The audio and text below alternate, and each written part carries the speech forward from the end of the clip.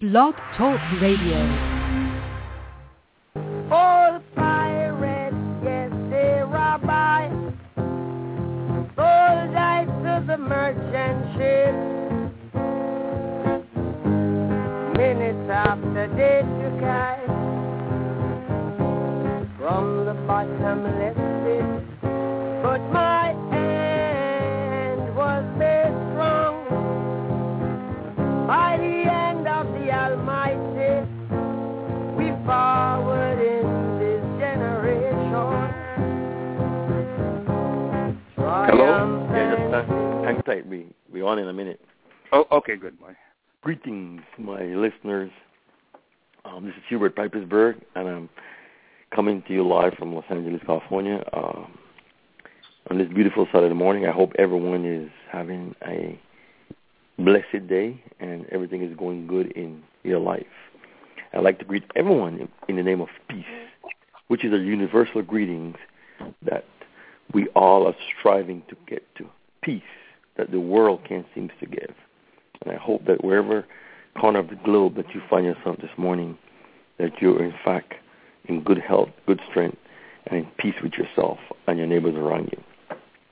Last week, of course, I had on the Honorable Derek Eichmann, who gave us some very compelling testimony on an indictment of our system of jurisprudence and governance in terms of some of the things that we may have taken for granted, namely the idea that our vote is sacred, the idea that it's secret, the idea that when you go and exercise your franchise, that in Belize, that is, in that voting booth, that you are in fact absolved from anybody knowing who or how the decision of your vote went. So those are just some of the things that we discussed. But talking to Derek is not a situation where you can just do in 2 hours. So we decided to have a part 2, and if possible, we may have a part 3. I mean, we don't know, but I mean, this brother has a lot of information, so we just gonna have to keep going until we get everything out of him. We're gonna pull out everything out of him that we possibly can, and he's very candid and honest about about his experiences, and to me that's what we need to hear from our leaders, because we need honesty, integrity, commitment, sincerity. These goes beyond any scholarship, because if we see what the condition of our country is in, Belize is spiraling out of control, and it's a train wreck going nowhere fast. And so we need to really take stock about where we are Belizeans, and we need unity. We're not just Belizeans who are in the motherland. Wherever you are, whether it's in Africa, whatever part of the globe, Europe, United States, North America, we need each and every Belizean. We need every man, woman, and child. We cannot afford to ostracize or relegate anyone to the sidelines. We need everybody to be involved. I was listening today, I think, to the news last night or the day before. Mr. Faber, the Minister of Education, said something that was very salient, and I agree with. He said that we need each and every individual to be involved when it comes to fighting crime. I agree with him, but that's him saying that. But the actions of his government sometimes it doesn't reconcile with the reality. Because, for example, around Christmas, they give out turkey to just a select few, or Mother's Day. So you can't ask for unity to the community when it's going bad. And then when you have an opportunity to give to everybody. That's why I'm against using taxpayers' money to dole out favors, because it is done in a way that's disproportionate to the reality of who you're giving it to. For example, let's say in one constituency there's 7,000 people, registered voters. Okay, obviously all of those people are not going to vote for you, or it's going to be scattered. So if I don't vote for you, that means I don't get a turkey. So it's when these are the kind of inconsistencies that occurs when a minister comes and says something that's very true, I agree with him 100%. Then people look back and say, but gee, when it was time for you to be consistent and say, okay, let's dole out whatever thing that you want to give out in the name of taxpayers, you weren't saying that. So anyway, I have on the line Derek, and we're gonna get into a discussion. We're gonna cover many of the topics that some of you were interacting with Derek to online, and some of you had told me you want me to ask him about. So we're going to do all that. But in the meantime, I just want to introduce the Honorable Derek Eichmann, who is out of in Greensboro, North Carolina. That's where he's Greenville, huh? Greensville, North Carolina. He's recuperating from some illness that he had, but thank God he's in good health, and he's also preparing for his ministry. So, Derek, if you want to talk a little bit about that before we get into it, please go ahead and do so people can know exactly what you're doing in Greenville. Okay. First of all, again, it's great. It's a great opportunity that I appreciate so very much to have this chance to talk once again with the Belizean people, both in the diaspora as well as at home. For those who may still not know, I think it was early March, the 17th of March actually, I had surgery to remove multiple tumors from my hand and arm, and the main one being in my back. The specialists here were convinced, based on, I guess, the tests that were run at that time, though they were inconclusive, their expertise dictated to them that I had cancer, actually, cancer that had actually begun to spread, according to their estimation, anyway, to my bones. It was such an alarming speculation, I use the word speculation now, that my wife was summoned to come from Belize, and my children from their respective universities here to meet with the doctor for him to explain basically what he had gathered was taking place. And presumably it was cancer. I had to have these surgeries, and thereafter he indicated that I would have to take radiation, not chemo, but radiation. Anyway, long story short, after all the scare and the much prayers that was offered, the surgeries were done, and the biopsy all came back totally free of any cancer, and the tumors were all benign. And so that was a great miracle for me and for my family. Mm-hmm. And I just want to publicly, again, and I've said this many times, thank God for his grace and mercy. And now I know what so many Belizeans and many people around the world, actually, what they go through with a diagnosis of cancer, and the fear and the insecurity and the doubt, despite our faith, that we are only humans, that we all go through. And I am no exception. I mean, with all my faith, I was worried. I mean, all the evidence pointed elsewhere. And so I just want to, again, give thanks that God spared me, and I am here to help whoever I can. When and if they ever go through that scare, I have made arrangements with the cancer specialists here to go to Belize. They've already been in touch. I've put them in touch with Dr. Adrian Cowie, who's the head of the hospital in Belize, and so they will be coming to Belize to train and help to educate our local guys in the whole area of oncology. They have also agreed that anybody who my ministry is able to assist to bring to the States, if they are diagnosed with cancer, surgeries and other medical care, free of cost. We were just about to put that to the test with a young 19-year-old from Belize who, thank God, was misdiagnosed with cancer.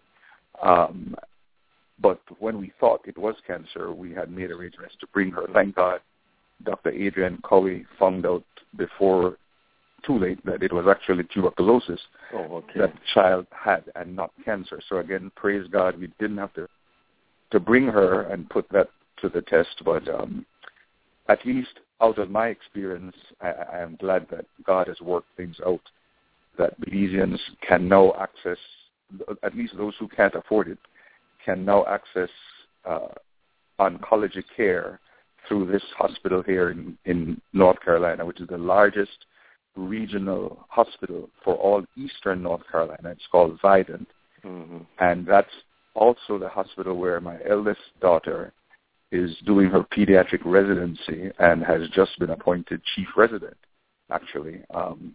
And so God is good. Yes, God is yes, good. indeed. That's the reason I'm here, and hopefully I should be able to leave to go home, I would think, in maximum time remaining, maybe 3 weeks. Oh, okay, great. So yes. you're on the verge of, yes. thank God, of wrapping that up. That's a success story. I'm very happy. Yes. I'm happy that that it turned out that way, because yes, it could have been a tragedy. But let me ask you, Derek. Regard you are you a U.S. citizen, or are you? No. I'm not a U.S. citizen, but I do. Let me state very, very clearly.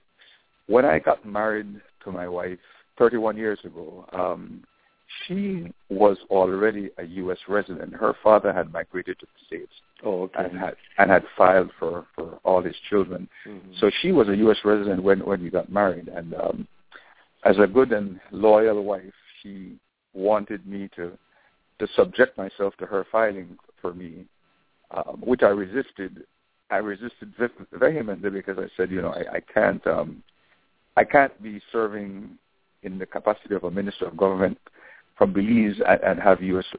residence. So I resisted that for a long time.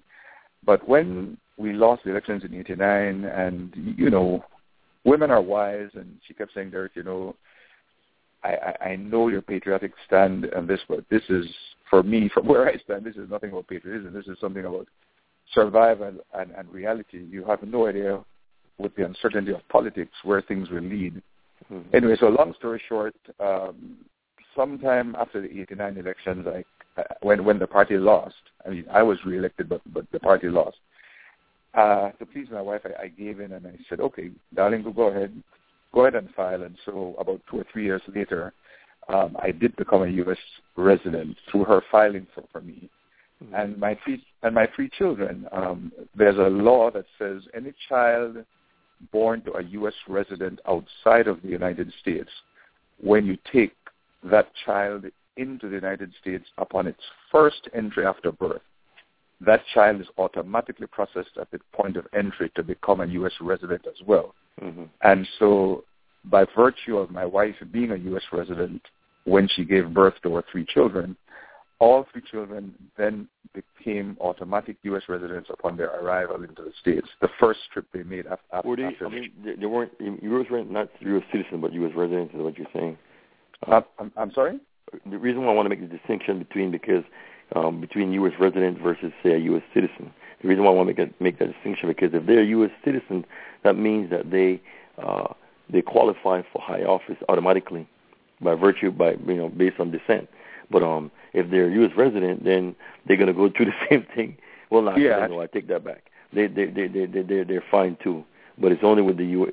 The problem is, let's say, it's important that we make that distinction, Derek, only because I said, given the condition with the diaspora and the fight that we're having for getting all our rights in our country.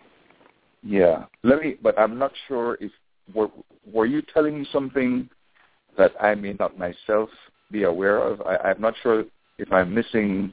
Okay, my own education. The way the law is the way the law is working in the Constitution, I think it's like, okay, if you were born, if you acquire U.S. citizenship before your 18th birthday, that is to say, so most of our kids who live in the States, if they were born here, that means they acquire U.S. citizenship before the 18th birthday. According to the Belize law, that means that they are under no restrictions. They don't have to renounce anything. They can participate fully with all their rights, including if you have a wife that was a United States citizen, naturalized. They have all their rights. The only one that have impediments are the Belizeans, such as myself, who acquire U.S. citizenship after our 18th birthday. Well, I guess not that I'm obligated by any means to make full disclosure about anything in relation to my family. It's just that I have nothing.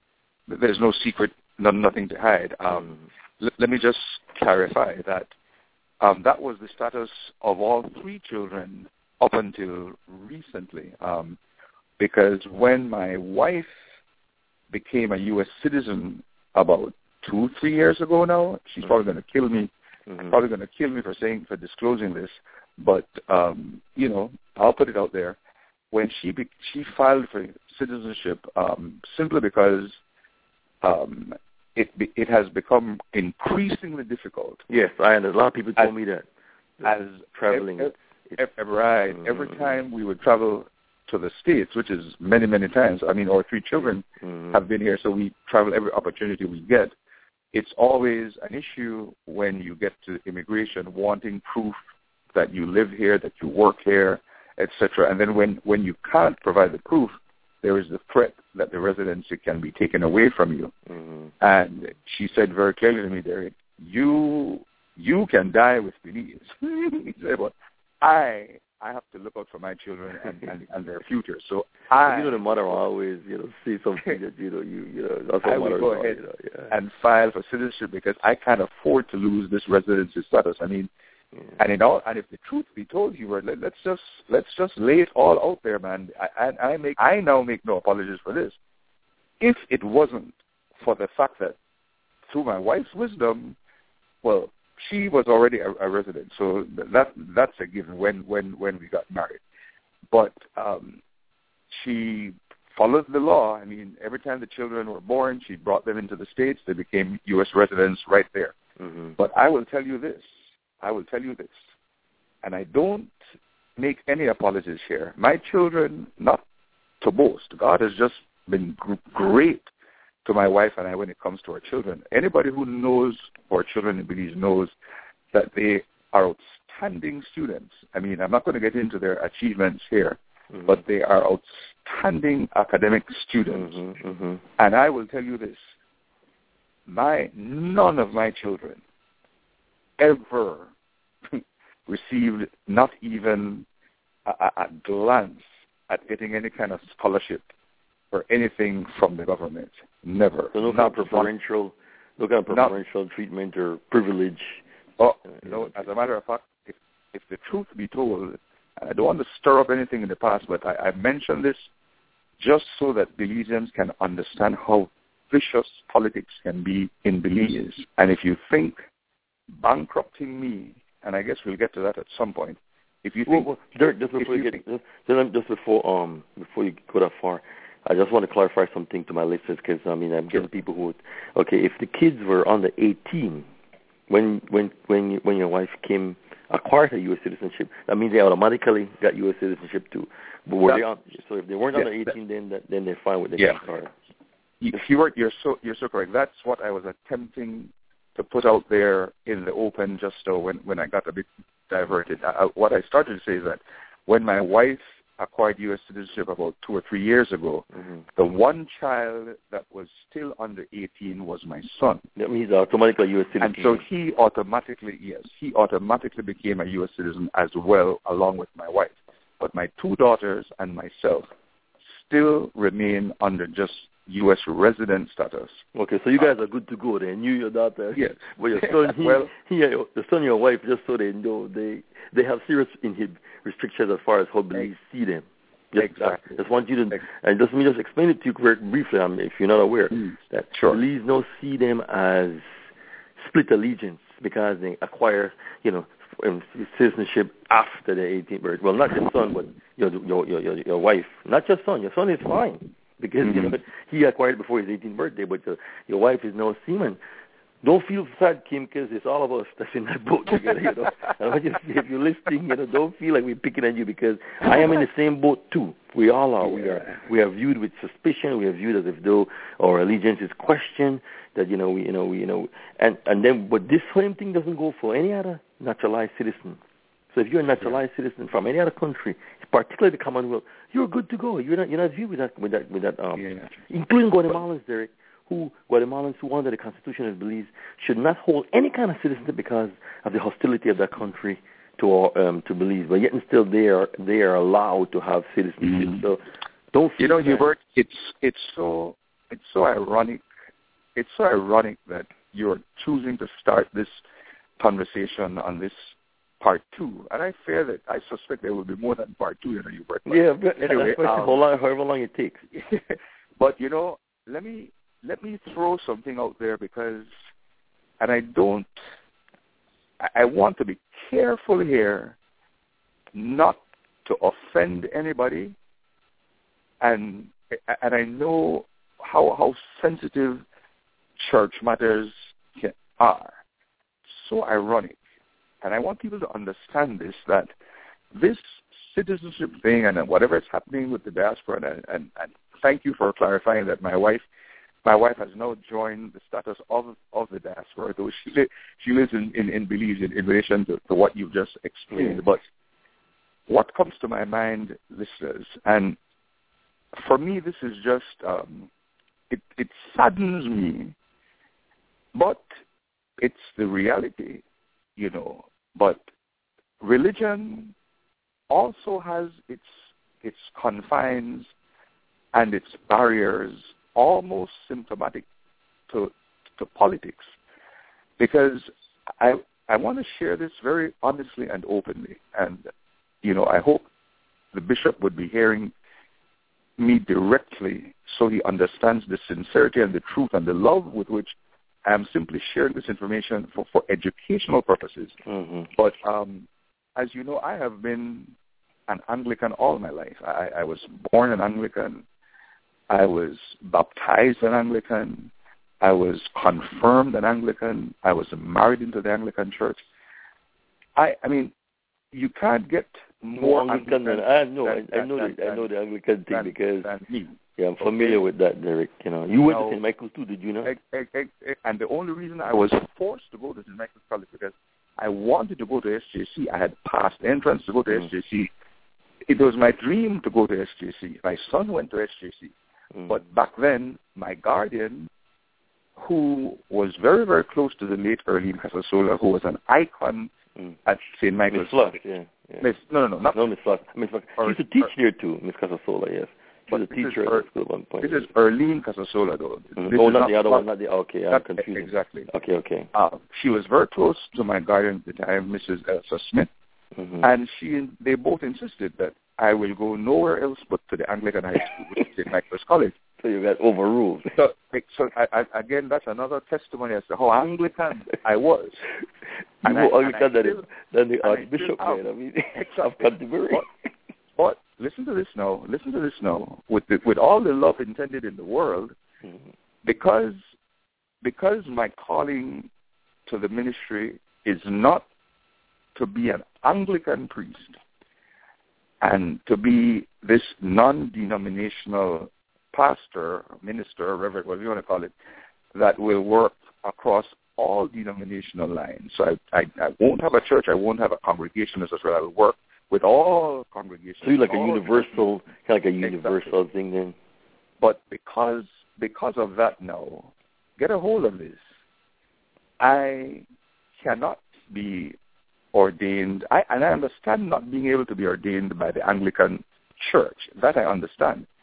But if you were to hear now what is my status vis-a-vis the Anglican Church, they can't even participate in my ordination. No, so you excommunicated then? Is that what it is? I mean, well, that's a strong term, and I want to say that if the status is excommunication, I am not accepting that excommunication.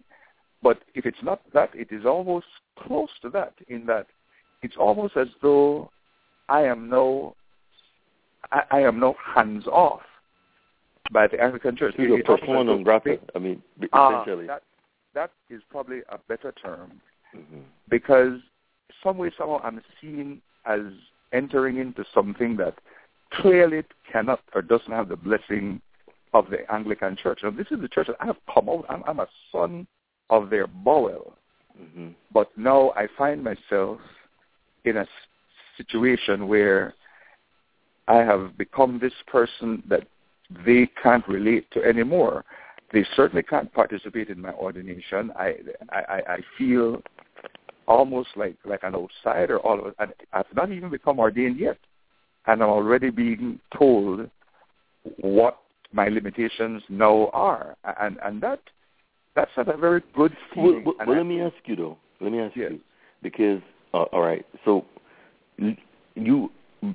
what kind of monolithic unity the church have in Belize? Because I mean, a lot of people. The reason why I'm asking this is because in light of the the way how the church school system is, that many people say is not that are failing our kids, with the gangs. So I mean, for example, the Catholic and the Anglican Church versus say the evangelicals and the Church of God in Christ. What is the relationship?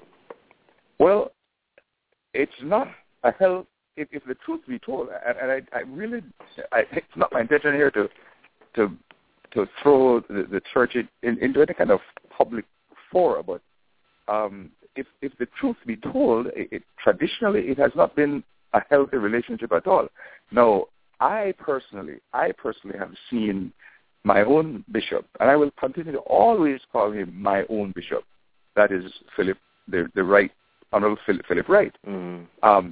And I have personally seen where I believe they are making sincere attempts to bridge the gap. I see Pastor Eugene Crawford from Central Assemblies of God again embracing some kind of a coming together between the evangelical churches and the Council of Churches, because there are two separate councils of churches in Belize.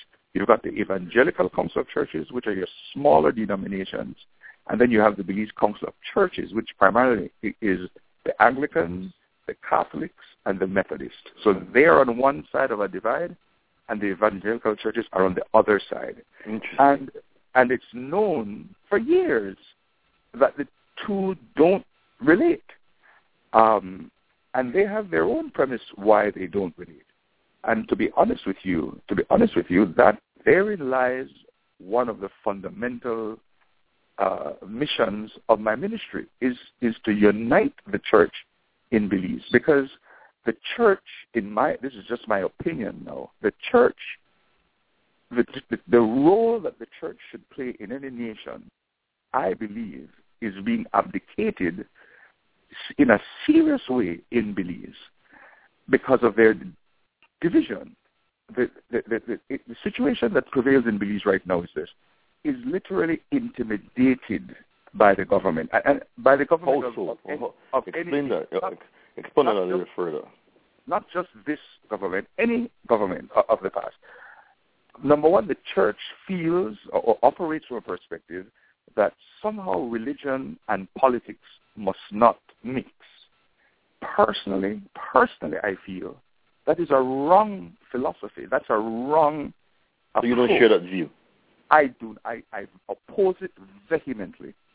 I believe that God requires of us as whoever we support and believe. And I want to carefully navigate the right path here, because a couple of people said to me, Derek, that listened to the show last week and have been following my daily devotional thing that I post every day.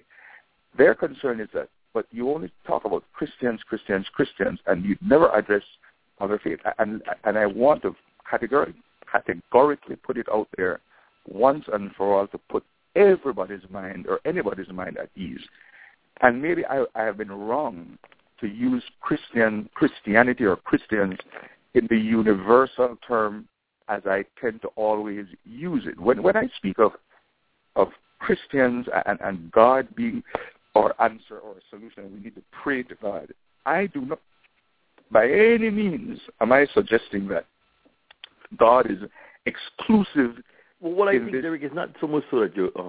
I think what happens sometimes, I have gotten some of the feedback, and I was, right. Like they're telling me that some people have issues with the fact that that you want to stress, the God advocacy, as some of them would call it, or the need for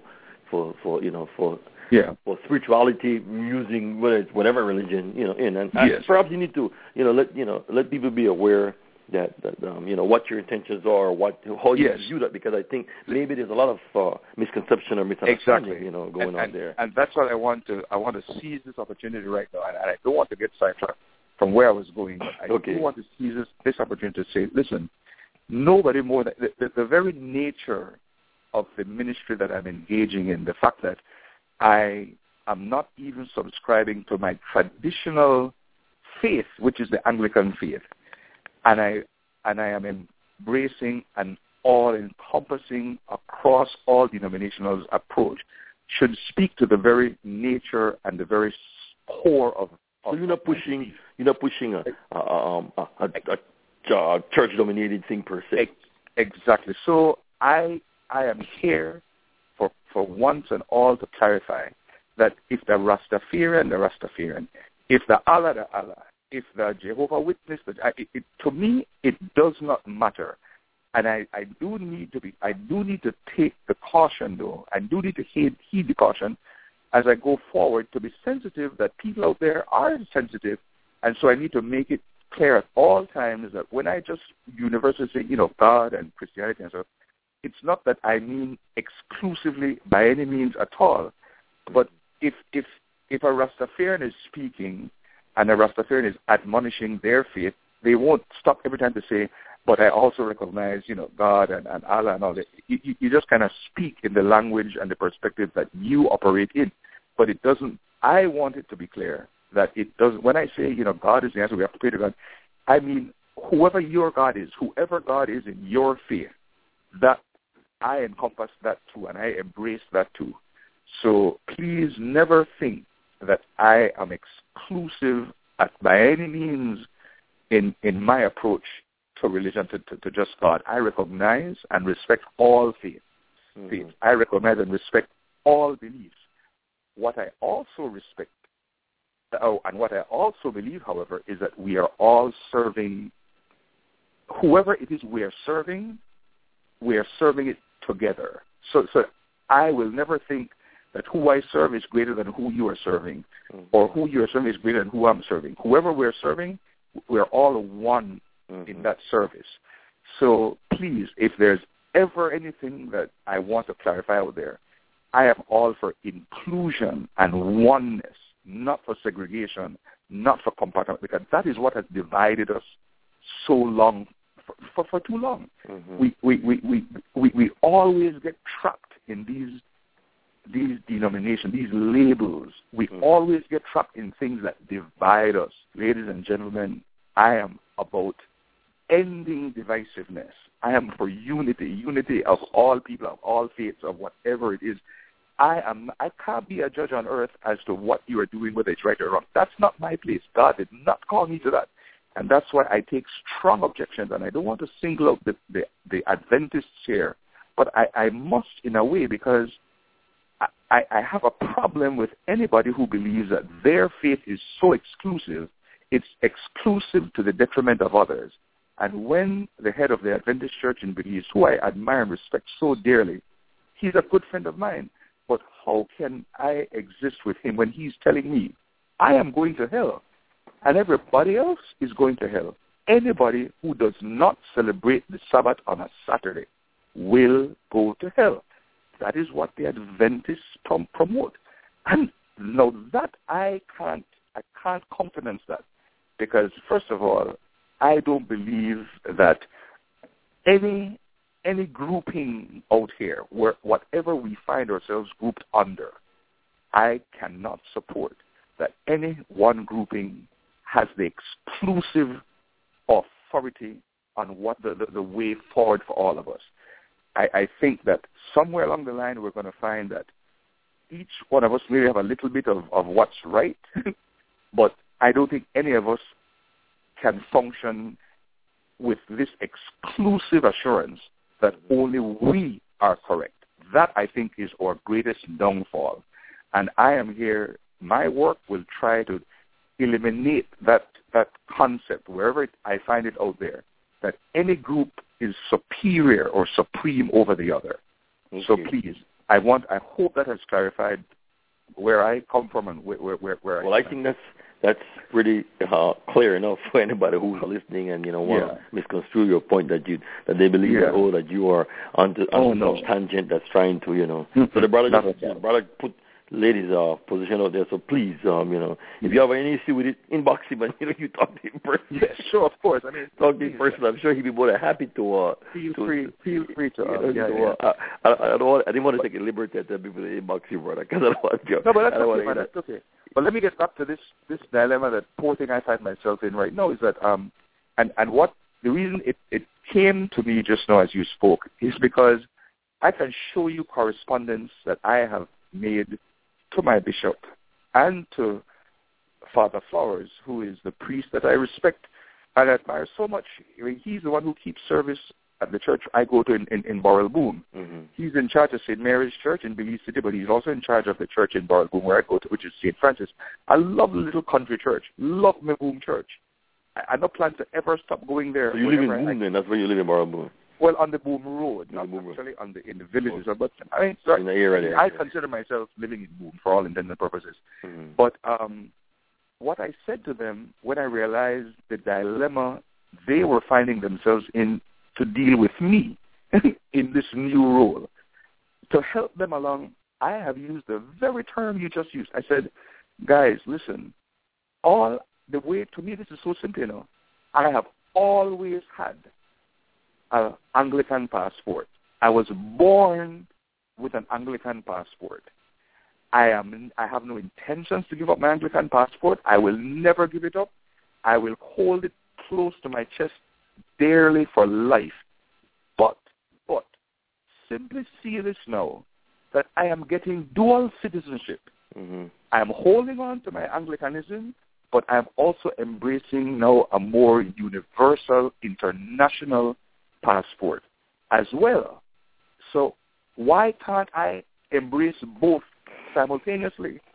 You see, so it's so ironic that the same challenge the diaspora is facing as far as Belize's constitutional rights as a Belizean citizen, which has its place in its own perspective, I am here to tell the world that in my situation right now, I am fighting for dual citizenship too with my own church, who basically is saying to me, well, because of this new passport that you want to embrace or that you will embrace on the 25th of October, well, we can't treat you how we have been treating you all along, because it's almost as though you are breaking certain protocols with us. But let me ask you this, Derek.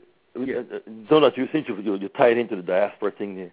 Why is it that we seem to, in Belize, always want to place impediments on anybody who dares to do something revolutionary or dares to do something that's against the norm of our social construct? Like, for example, you decide that you want to get non-denominational. In Belize, we take up citizenship after we're 18. Immediately, you are placed within some sort of, inhibition, some sort of, what is it? What's this mentality? Well, I will tell you, I think I have the answer to your question, Hubert.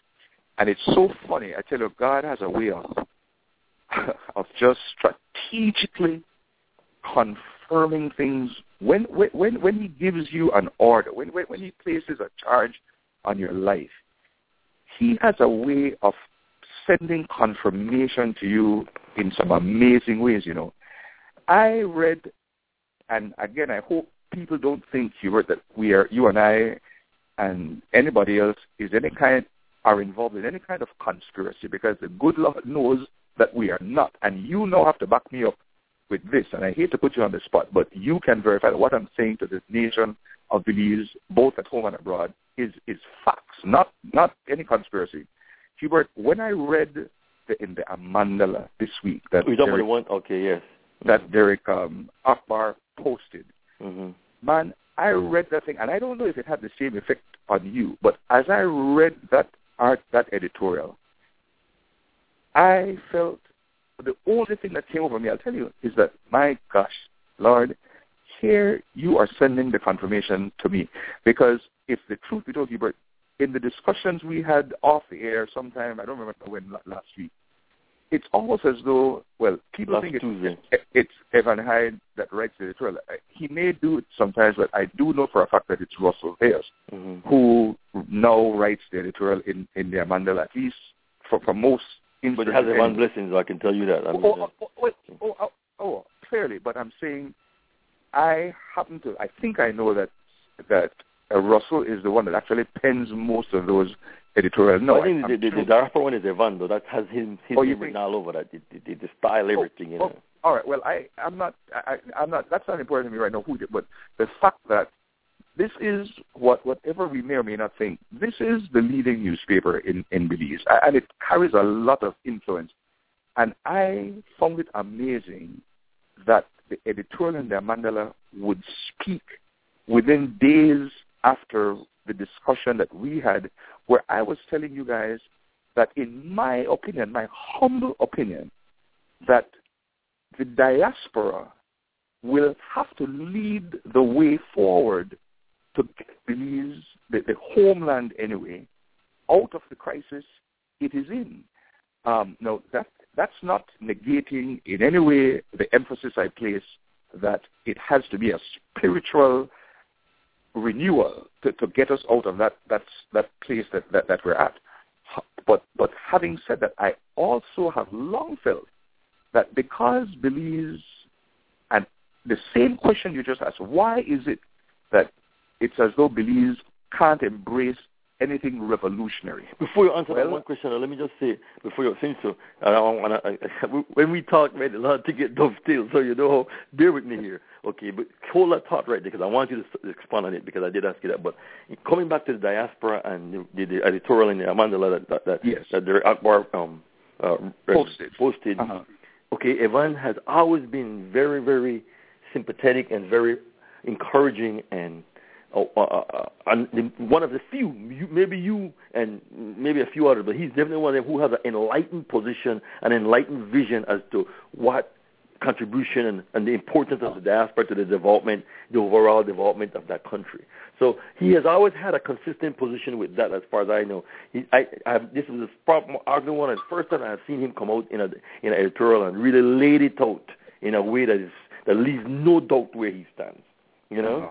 Maybe if he has another editorial, please, I hope anybody could direct it to me, but this is one editorial that I saw that Evan, a personal friend of mine, has really, he has told me this privately, and he said publicly that he believes that the diaspora has a very, very, very important role to play in the development of the country. You, Derek, is another one of the individuals who live in Belize, outside, who come out of Belize, who sees this vision and have this position. Very few, my brother, very few. I tell you, could count them on your hand. By one hand, we have this enlightened position about the role of the diaspora. But Hubert, I'm surprised. I mean, well, I respect. One of the things I think time has helped me to mature in, because maybe in my youthful, energetic years, I still have a lot of energy. Don't get me wrong, but in my youthful, exuberant years, maybe I have demonstrated in the past some intolerance on certain issues for people who may not have seen things the way I've seen it. I'd be the first to admit and confess that and repent about that.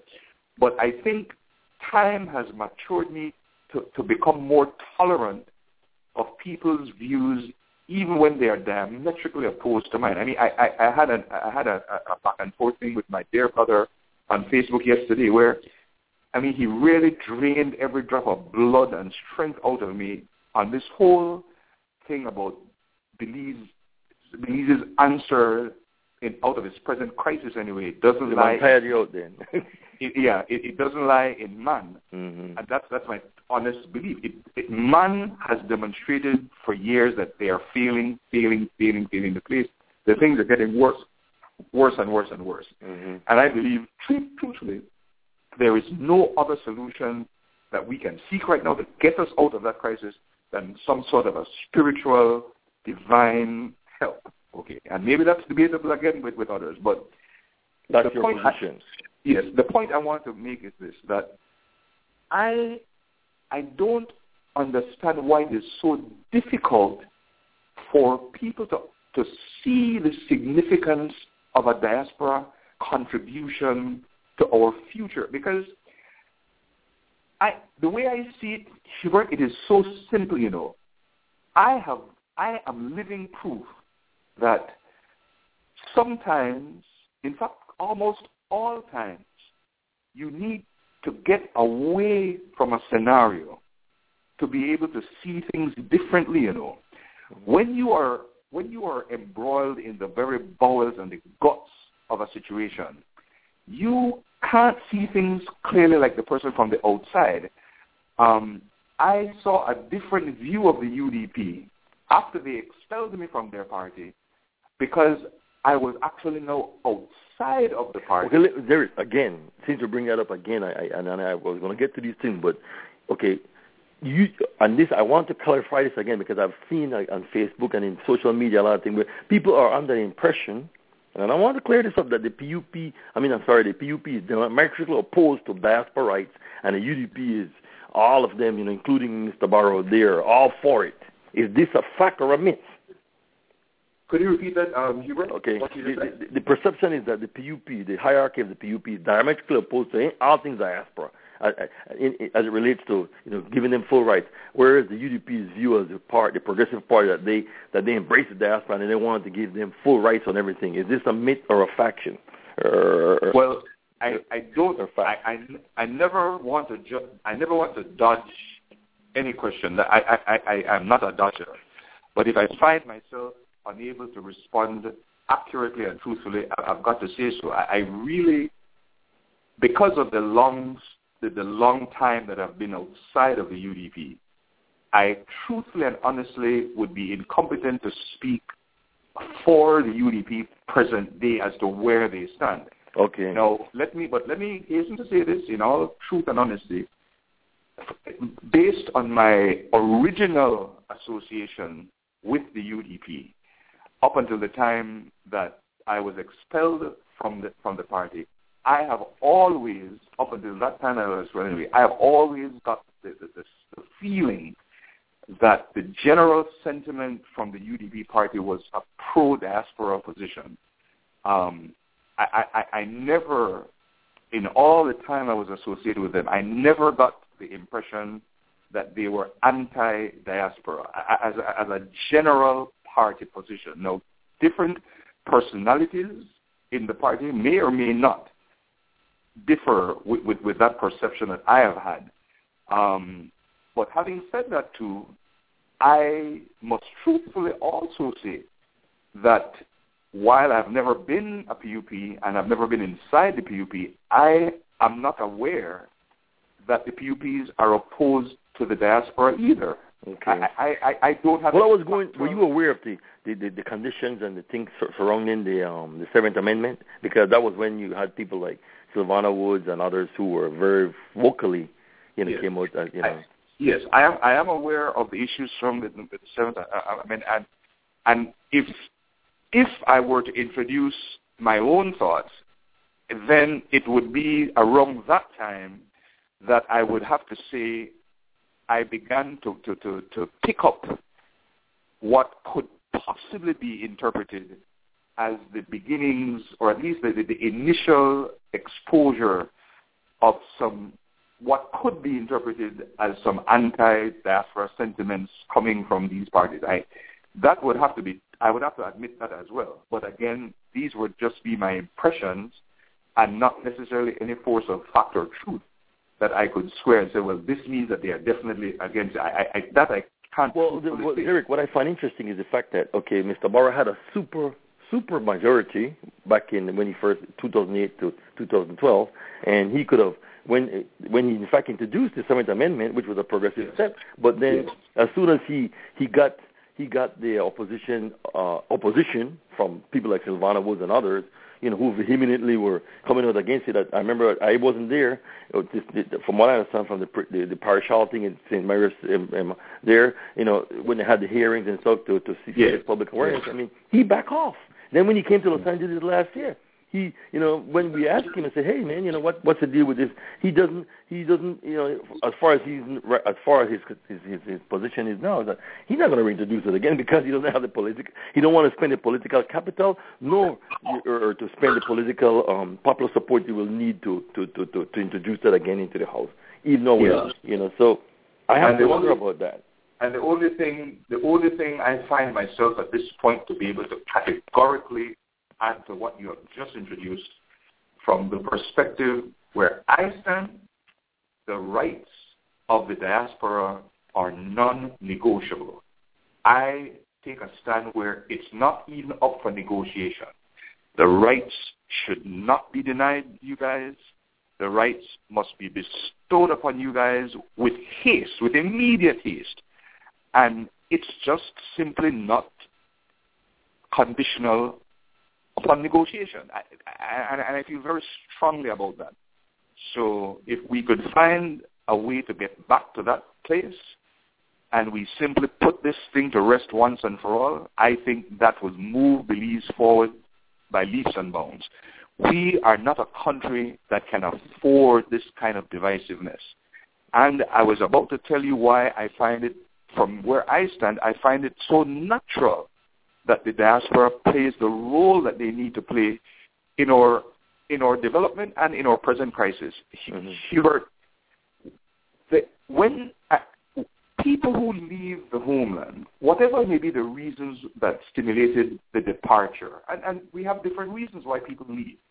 However, I always see departing from your base as an opportunity to expand your horizons intellectually, socially, politically, economically, every potential that is out there for you to grasp that is not possible to grasp in Belize.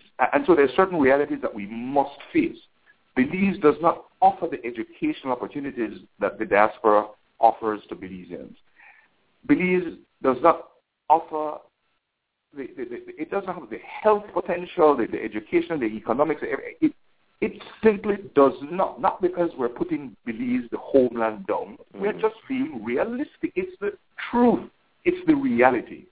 So anybody who embraces the diaspora for whatever reason, in my opinion, they set themselves in a place where they can develop beyond the boundaries that Belize would have allowed them to develop had they remained. And I don't believe that should be a negative that's held against them. I think it should be a positive. When our children leave Belize to study abroad, we don't condemn them because they went away to study. We embrace them when they come back with their knowledge that they've gone outside of the nation to achieve, which was not possible to get inside the nation of Belize. So if we simply put on that same lens to the people who find themselves in the diaspora, we can't judge the reasons why you came, but you came to a place that allowed a development beyond Belize's boundaries that is not possible in Belize. And if we are not selfish, and if we are not envious, and if we are tolerant of all Belizeans, wherever they are, then we ought to want to welcome the expertise that the diaspora has gained by virtue of their departure, whatever the departure reasons were. And we ought to see where the expertise and the input from the diaspora is no less, can and ought not to be treated as any lesser of a value from those who remain in Belize. In fact, we should see it as an extra plus for the development of our country. Mm-hmm. So any idea to marginalize diasporans is a wrong idea. It is an anti-Belize idea and must be shot down at every step of the way. And I will say this now, and I love my country, and I admire those who have remained and have toiled and sustained themselves against all the odds. Those who are right there right now, cleaning the blood off the streets, going through all that we're going through. They have to be recognized too for staying and staying the course. But the same way they must be recognized and applauded for staying the course, the same way those who have left for the reasons they have left must be applauded if they want to come back now with whatever they have gained by leaving that can add and bring about a change to the Belize homeland. To me, it is so simple. Here's what I have seen, Derek, on social media, and I try to be fair because some people say, I'm not saying all Belizeans, some. Yes. They tend to look at the diaspora as if though, like, whatever all the social problems that country is having right now, the mirror, you see the bloodletting that's going on in yes.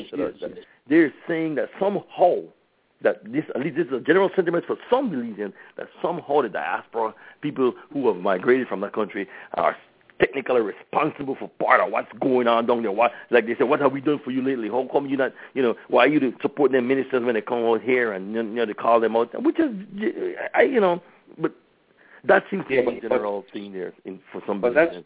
That is short-sightedness, Hubert. At the best, I would have to respectfully countenance that as being short-sighted, as being unfair to those in the diaspora. And if the truth be told, see, what I don't understand, Hubert, I am a product of the diaspora, and I make no apologies about it. In fact, if my mother and my father and my brothers and my sisters, I'm the youngest of 4 children, if they did not come to the United States, I would never have had some of the breaks that I had in life. You understand? Mm-hmm. Because my mother, let me tell you, my mother used to wash clothes, the linens at Fort George Hotel. My mother was a what you call it, the ward maid, what you call this, the people that work in hotels. Housekeeping. And back then... Housekeeping. Well, they call it housekeeping now, but, Yeah, they had no washing machines either. Yeah, I'm a scrubbing board. Mm-hmm. She used to have to do it. You know what I'm saying? So, there's no way, and my father used to work as a stevedore, there's no way the salary, the meager pittance they were making as far as income could have supported 4 children, could have educated 4 children, not with a university education by any means. Mm-hmm. So I know what it is to benefit from diaspora existence. You hear what I'm telling you? Mm-hmm. And I would challenge 9 out of 10 Belizeans. They too are products of the diaspora. If it weren't for their parents and their seniors who left and supplied income and revenue for them back home, their existence would have been worse too in the homeland. So how can a country who to this day depend a great part for their economical survival from the remittances that are sent to that country, that is infused into the economy of that country from the diaspora, how could we also receive that economic infusion, be sustained from day to day by that economic infusion, but still want to divorce and alienate those who are responsible for that economic infusion into our lives? We want to divorce them from the country of Belize? Man, it's irreconcilable. It's irreconcilable. So I say, quite respectfully, that it is a matter of short-sightedness. And where we have a people, whatever component of our people are suffering or is suffering from short-sightedness, then it's for those of us who have the insight, for those who understand the issues, then it's our responsibility to try to educate them and let them understand, wait, man, that's not a right approach at all. Where would we be without the diaspora? Where would Belize be right now without the diaspora? You see, so it's education, but it's education with respect. It ought to be education with love, education with integrity, and not putting anybody down. Mm-hmm. And indeed. I believe, Hubert, I believe that the day will come. I believe the day has already started to be ushered in when whichever Belizean or whatever percentage of Belizeans at home may not have a very positive view towards diaspora for whatever reason.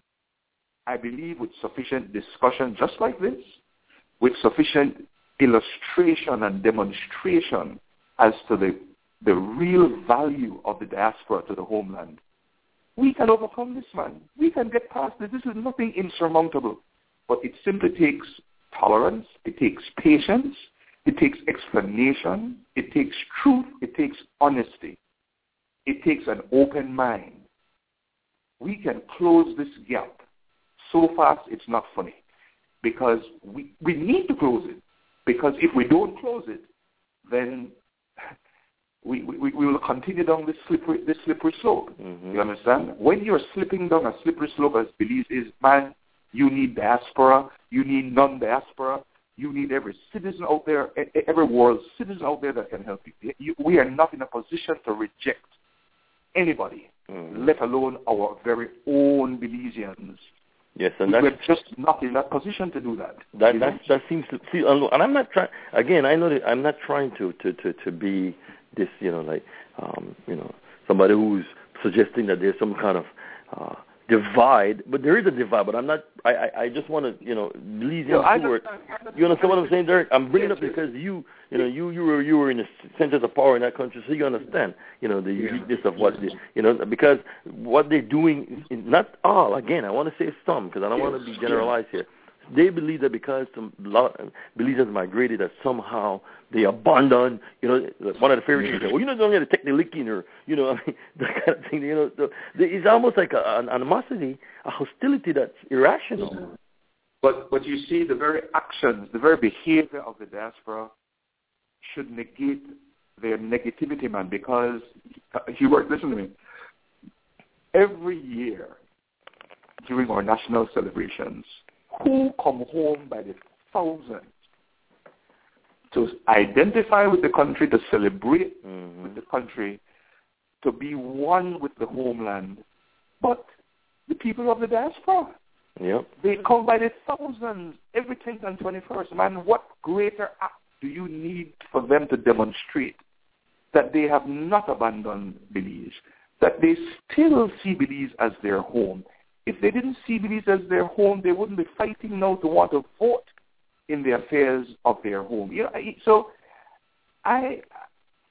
But here again, my thing is, in life, when you reach an impasse that you just can't reconcile, you don't see the reason why it should be, but it is, my brother. And at the risk again of, I hope nobody thinks I'm just overly spiritual here. Then where my training tells me, that's when you got to get on your knees and pray for God to work it out. Because if you have tried everything possible in the human physical realm and it's not working, then you got to go the only other place I know to go. And what God is teaching me, guess what? You need to go there first. You may need to wait for it to say that you know the work before you come to me. Come to me with it all from the very start. That's part of the training that I know he's doing on me. No wait for it to become crisis. No wait for you to say that you don't have the answer. However big, however small the dilemma. Oh, but Derek, I know you wanted to say, and I wanted to bring this up, but let me just tell my niece that you're listening to the Honorable Derek Eichmann, who is a former Minister of Government. He's now in the United States, in Greenville, North Carolina, recuperating from some health issues, and thank God he's safe and sound now. He's good to go. It's a good brother. Listen to him. Amen. Listen to him, and this is the second part of our interview that I had with him last week. But this brother has so much information that I have to bring him on again. If you want to listen by phone, you can call 714-242-6119. That's if you're on the go. Otherwise, you could pull up the link on your smartphone. It's easy to listen to this show if you want to. You could call in. I even have a Skype address that I can get if anybody want to listen via Skype. So there's no excuse for you not to listen. And if you missed it, that's still no excuse because it's podcast immediately after.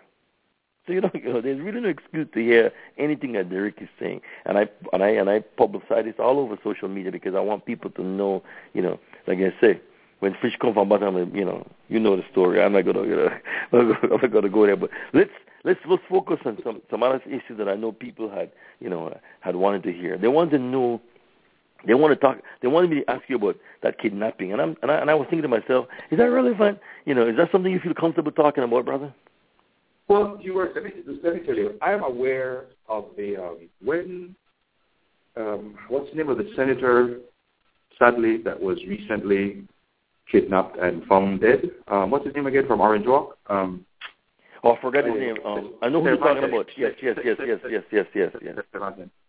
Mm. Of course, I was over here. This happened recently, and I remember my wife texting saying, you need to pray for Honorable Cervantes because... Yes, Cervantes. Yes, mm-hmm. because he was kidnapped. Because he was kidnapped, and I think this was after day 2, and he had not surfaced. I was not aware until my wife texted me. I had no idea this had happened. And he said, Derek, and you know what is sad? She said the same way the rumor mill went to work when you were kidnapped, coming up with all this speculation. It was hoax, it was fixed, it was this, it was that. She said, do you know it's the same thing circulating now again about Cervantes, that this is all a setup, this is political, this is... So nobody can believe that somebody would abduct somebody. Is that some kind of foreign concept to them? Well, this is what apparently was circulating even when Mr. Cervantes was kidnapped. And it is so sad. It is so sad. I mean, I immediately began to pray for that brother and say, oh my God, I cannot imagine what he's going through. God, just please bring him to a good end. And when I heard that they found him dead, man, I tell you, it wasn't good for me. And like my wife said, this is just resurrecting this whole thing all over again for me. I'm having a hard time dealing. I've never met Mr. Cervantes, but this is just so tough. And Hubert, I'm telling you, I don't know if Belizeans don't. I mean, the thing is, they see the killings in our streets. They see the home invasions. I don't know what else to say. And I just hate that Mr. Cervantes' end was not a good end like mine. And like I told, I remember, I forgot who I was talking to since last week when the radio program was aired, and they brought up the same thing about the kidnapping. I said, guess what? I am not even going to waste my time because nothing came out of it. Mm-hmm. I have my own frustrations with that. My thing is, if it ever gets down to the wire, guess what? Just subject me to a lie detector test. I will end the whole story. Well, I mean, right. No, but I'm just saying. My who's questioning your integrity? Because I think that the Cervantes like you hired. That's a glaring example that if you could relate to your ordeal that is quite plausible. There have been other kidnappings since mine. High-profile kidnappings, that's what I'm saying. And between Cervantes's, thank God those didn't end the way his ended. But it's not like I forget there was somebody too in original. I think that may have been. I hope I'm not speaking out of turn, but I think that one had some aspects of drugs to it or something. There was somebody that was abducted too, but I think they found the person, if I'm not mistaken. But I see Belizeans. I don't know if I am convinced, Hubert. I'm convinced that Belizeans have a way. I call it a 9-day wonder. Somebody is shot and killed. It's a young person. You know how many youngsters, like 3-4-year-olds, have been shot and killed in their beds because of stray bullets? Okay, Jerry, let me just say this. Let me just say this before you're going any further. I just brought back that this kidnapping here because Belizeans, as far as I'm concerned, I'm happy with your explanation, but you have to get into no details about it. Because as far as I'm concerned, that's irrelevant to a lot of things that I want to discuss. We want to discuss your years in government, okay? Anybody who want a rumor, wait till you write your book and they can find it. No, but if I could just, let me just make, I think this point is important that I want to make, though. I have witnessed the tragedies that befall us in Belize, past and present, and hopefully there won't be much in the future. And I have watched Belizeans after a tragedy, man, picnic get killed and in bed legal, they sleep, and don't do nothing, they stray bullet kill them. Mm-hmm. You go through this period where everybody ball, they got candlelight procession, they got vigil. It lasts at best for 9 days, and then it just slips off the radar till the next tragedy. Then we react to it again, and we just react and react. Tragedy. Mm-hmm. And until I have come to the conclusion that we are a people now, until it happens to us, till the Fouie family, till the Fouie brother, till it comes right to our door, we are just prepared to just give this lip service, just to give it lip service and just continue to live right on. And I don't know what it will take. And we don't empathize, I guess, enough. Yeah, because I don't know what it will take for Belizeans, what will it take for us to say, enough is enough is enough. This is the last child that will be killed in our streets. This won't be the last candlelight vigil. This won't be the last Mother Ball on the TV. This won't be the last scene where the blood they wash on the street side. And we will come together and do something that will be sustained until we get a solution. But we don't have, there's a Creole term I like is, we don't have stickitivity. There's no such word that me, they make that up. Sylvana Woods were proud of me today. We don't got stickitivity. Mm-hmm. We want to stick to it for 9 days. It's that long, maybe not 9 days, but we ain't got to wake, and we ain't got to fall in, and we ain't got a lot of display of emotion and so. But after 2-3 days, well, it's life as usual. Mm-hmm. Yeah, we have a very short attention span when it comes to these. We have got to come to a point, and see, let me tell you something. The leaders, past, present, and potentially future, they know that's the nature of the Belizean population. They know that the uprising will be just for a moment. They know that it will, as one leader past said, this will pass like Wali breeze or blow over like Wali breeze. They know it. They know it. Yeah. Mm-hmm. You understand? Mm-hmm. So what do? They just allow you to, they give enough rope for you fly over, for you blow over. Mm-hmm. Because they know it will disappear. Mm-hmm. But until Belizeans decide, well, guess what? We want to develop some stickitivity. Drink some cow foot soup and get some gumption in a week. You understand? Buy the cow foot till all the collagen get in our bone and in our blood. And make we stick together like some good cow foot soup and tell the leaders of this country, guess what? Your number has come. The nation, they tell you no. You better do this or else. And mean it. Don't let a few people for take the forefront and when they look back, not a Belizean that they know. They scatter like animals. But still, think about it though, Eric, since you were abducted, and you can, I gather the feeling that you have a personal stake now because it came to your doorstep. Of course I do, but it's not only Hubert. It's not only about the abduction. It's about everything in our history, that everything in our existence. We as a people just not stick to nothing for long. You understand? Look here, man. The Indians, they come, they take over with commerce. You look at Albert Street right now. You could count on 100 Belizeans where today. And I know at the end of a whole other person. No. It's relevant. But you look at the Arabs, the same thing. And God help me all. Yeah, no. You look at I keep telling my wife and my children, in the next couple of years, we will live in a Chinatown. Yeah, we gave up our right to feed ourselves to the Chinese. I mean, that's a lot. Because the Chinese, listen to me. You know what I call this? The Chinese are showing us, if you have any doubt, that Guatemala have to invade with one gun, one bullet, one stick, one nothing. The Chinese is showing us that there can be peaceful occupation without a revolution. Yep. You hear what I'm telling you? Mm-hmm. The Chinese, that a living example that is showing Belizeans. But Derek, let me ask you, what does it say? We can come and take over your country.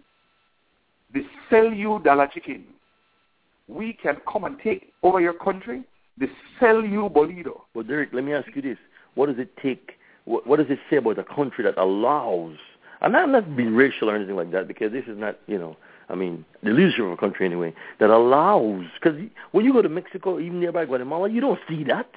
No. It's Guatemala for Guatemala, Mexico for Mexicans, as an example. You don't see this is where they allow another ethnicity to come and, the minority ethnicity that is, to come and take over their commerce. Do I need, no, and don't please, for those who are going to run and spread negativity anyway, let me stop you before you go say, you hear, it against the Chinese. No, this is not. So let me just say, some of my good friends are Chinese. You know what I'm telling you? So don't ever think that I'm against the Chinese, but I'm simply pointing the reality. We now have Chinese and Orientals in the city council. We have one that will be running for national office. And at the rate we're going, my brother, maybe it won't happen in my lifetime, but I wouldn't be surprised if you end up with a Chinese prime minister. I wouldn't be surprised either. It's quite plausible. Taiwanese prime minister, the way things are going.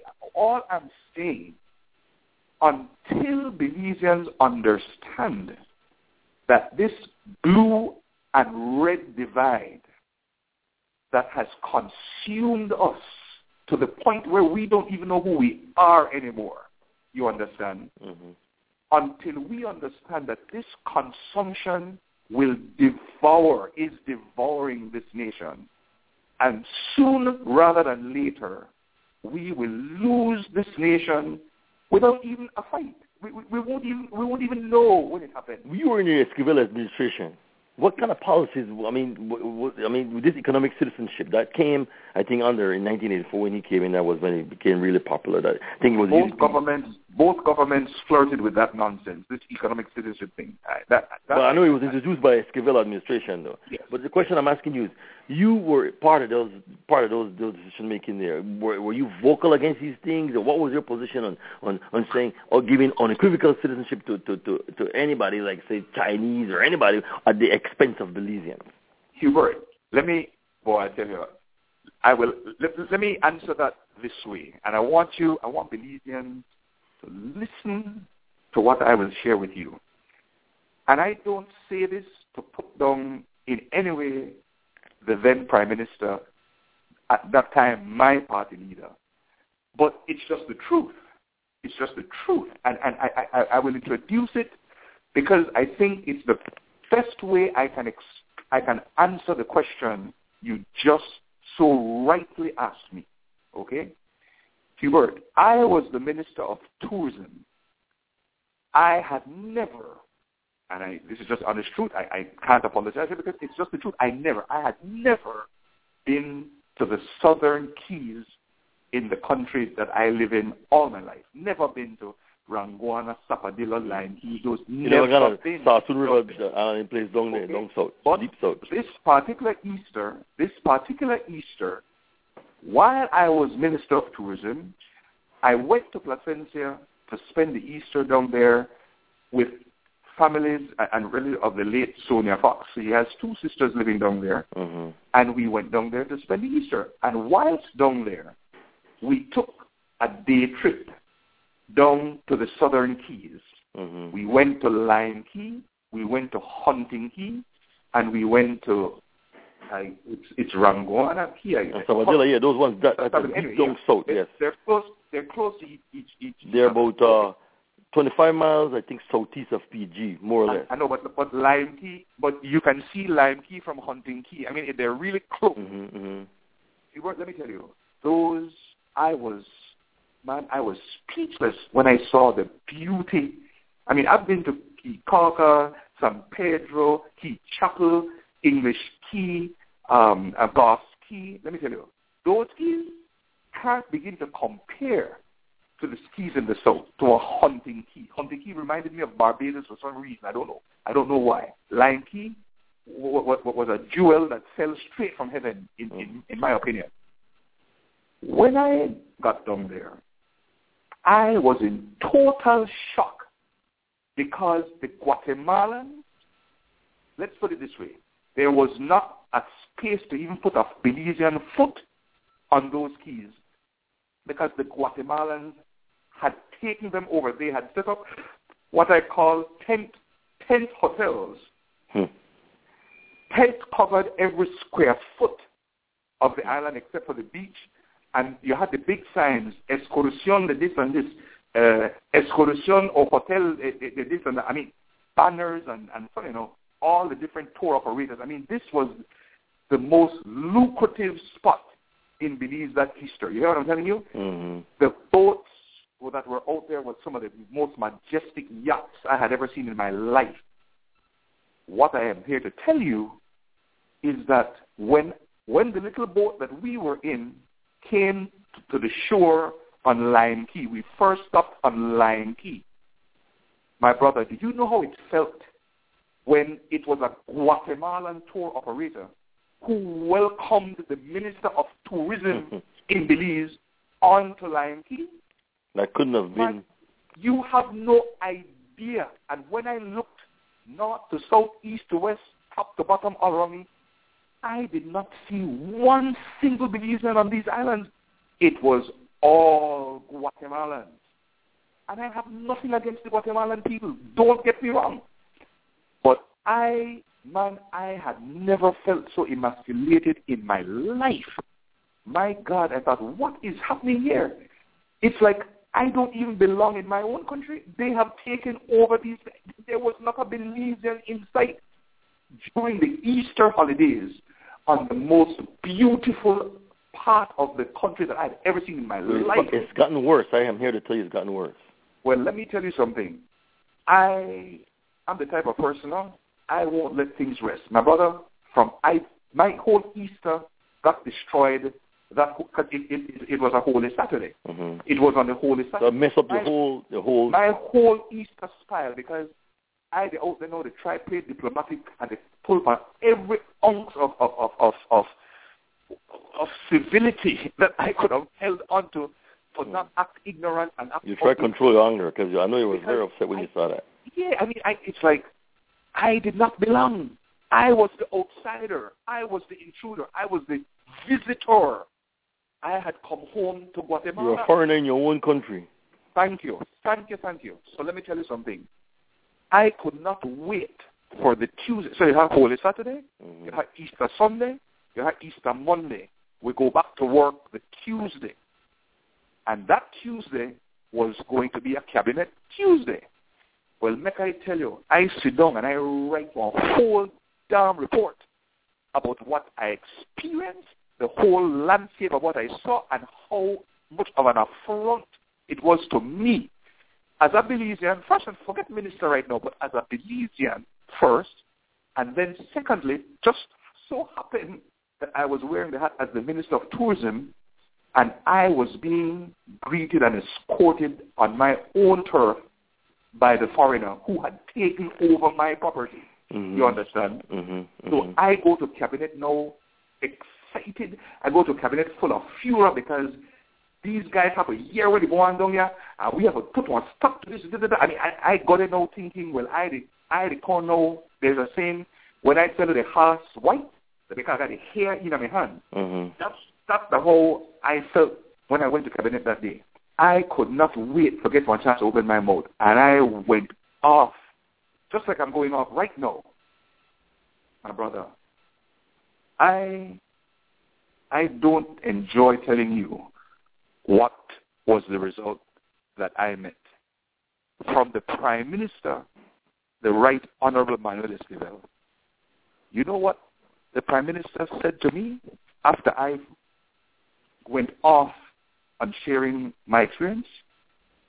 Derek, your problem is you are too emotional. He said that.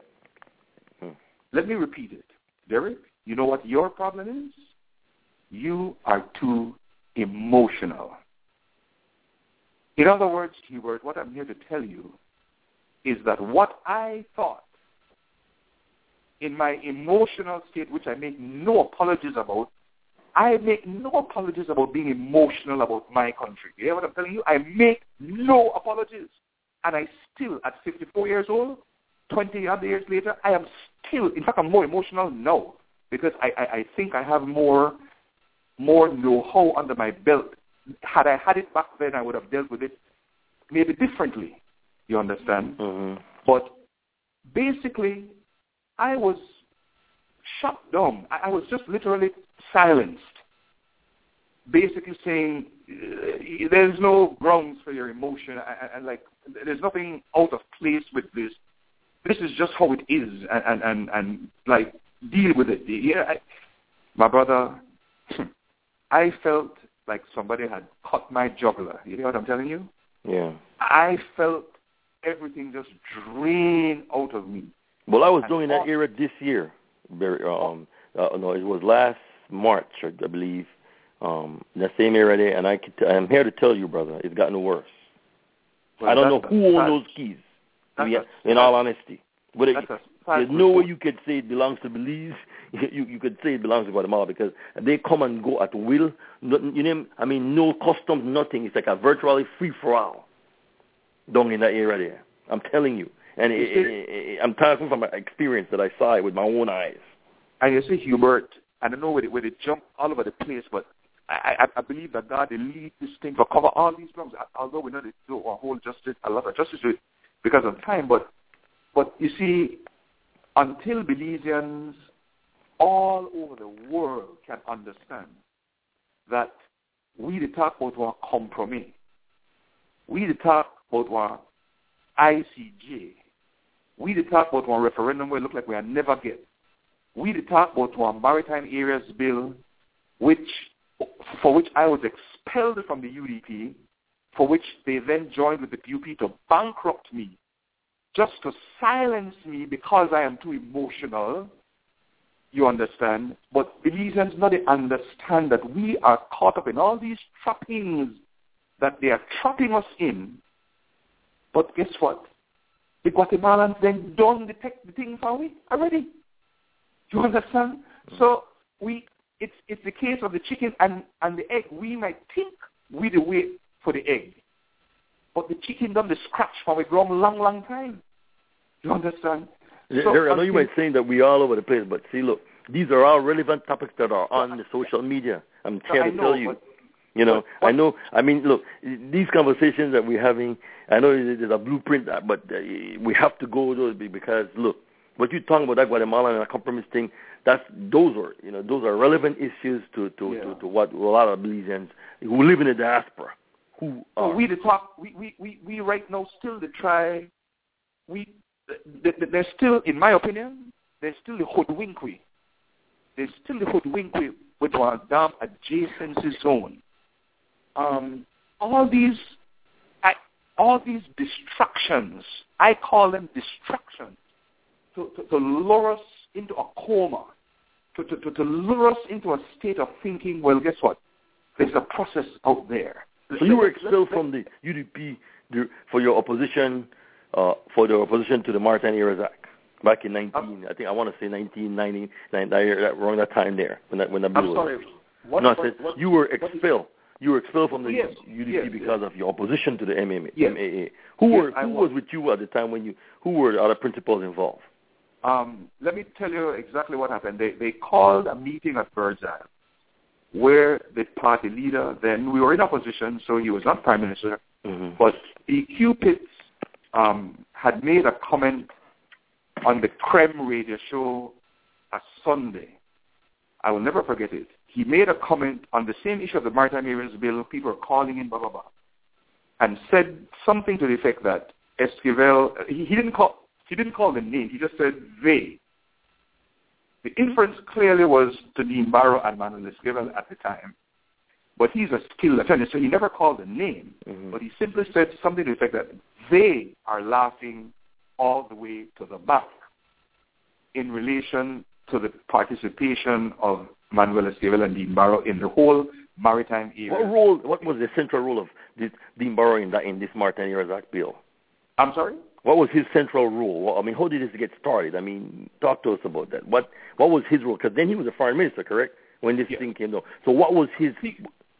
Okay, people believe that I think that the general perception out there is that the Maritime Areas Bill was birthed by the PUPs.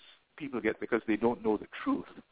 And we had lost the elections, so we were in opposition in 1991 or 90. I don't remember the year. It was 1991, 92. That somewhere in there. Yeah, because I was expelled. I was expelled and later bankrupt in 1992. We can get to that, but let's focus on this. So people feel that it was a product of the PUP that birthed the Maritime Areas Bill. But I'm here to disabuse everybody of that truth. That's not true. At the time when the Maritime Areas Bill surfaced, when I was expelled and bankrupt, I myself did not know that it wasn't. I too felt that it was a product of the PUP. But I later found out on my sick bed in Miami, I was recovering all these surgeries. I had sleep apnea surgery in Miami. They had taken out everything out of my throat because I had I have this sleep apnea condition. When I was visited by a former permanent secretary because I have not, this has taken me off guard. I have not had the opportunity to speak to this person to get their permission to call their name. You don't have to call names publicly, so I can't call the name publicly. But just know that I was visited by a former permanent secretary. And this person said to me, they said, Derek, I have wanted to talk to you for some time now, but I just never got around to talking to you. But I've wanted, it's been a burden on me to explain to you why the UDP had to expel you and why they collaborated with the PUP and the Michael Ashcroft to bankrupt you, because they couldn't allow you to stand in the way of something that they had done. And I asked the person, how do you mean what they had done? And this person told me that they were present at a meeting where Belize, it wasn't the PUP, this was under the UDP government. From 84 to 89. Right, between the 84-89 government, where it was the UDP who offered. I want people to understand this. It wasn't negotiated. It wasn't out of no hard. So unilaterally. It was simply offered. What gave birth to the Maritime Areas Bill was simply that Belize at the time simply said to Guatemala never really asked for nothing. Belize simply offered to Guatemala, guess what? We will delimit our seas by passing the Maritime Areas Bill, which all countries do to set about. So who was spearheading that? It was the foreign minister. Dean Barrow. At the time, yes. Dean Barrow. Okay. Yes. Right. He was spearheading that. So Belize offered to Guatemala that we will delineate our territorial seas, but to show you goodwill, to demonstrate how we want to solve this thing with you, Belize said to Guatemala, we will choose not to claim our territorial seas in the south up to the median line.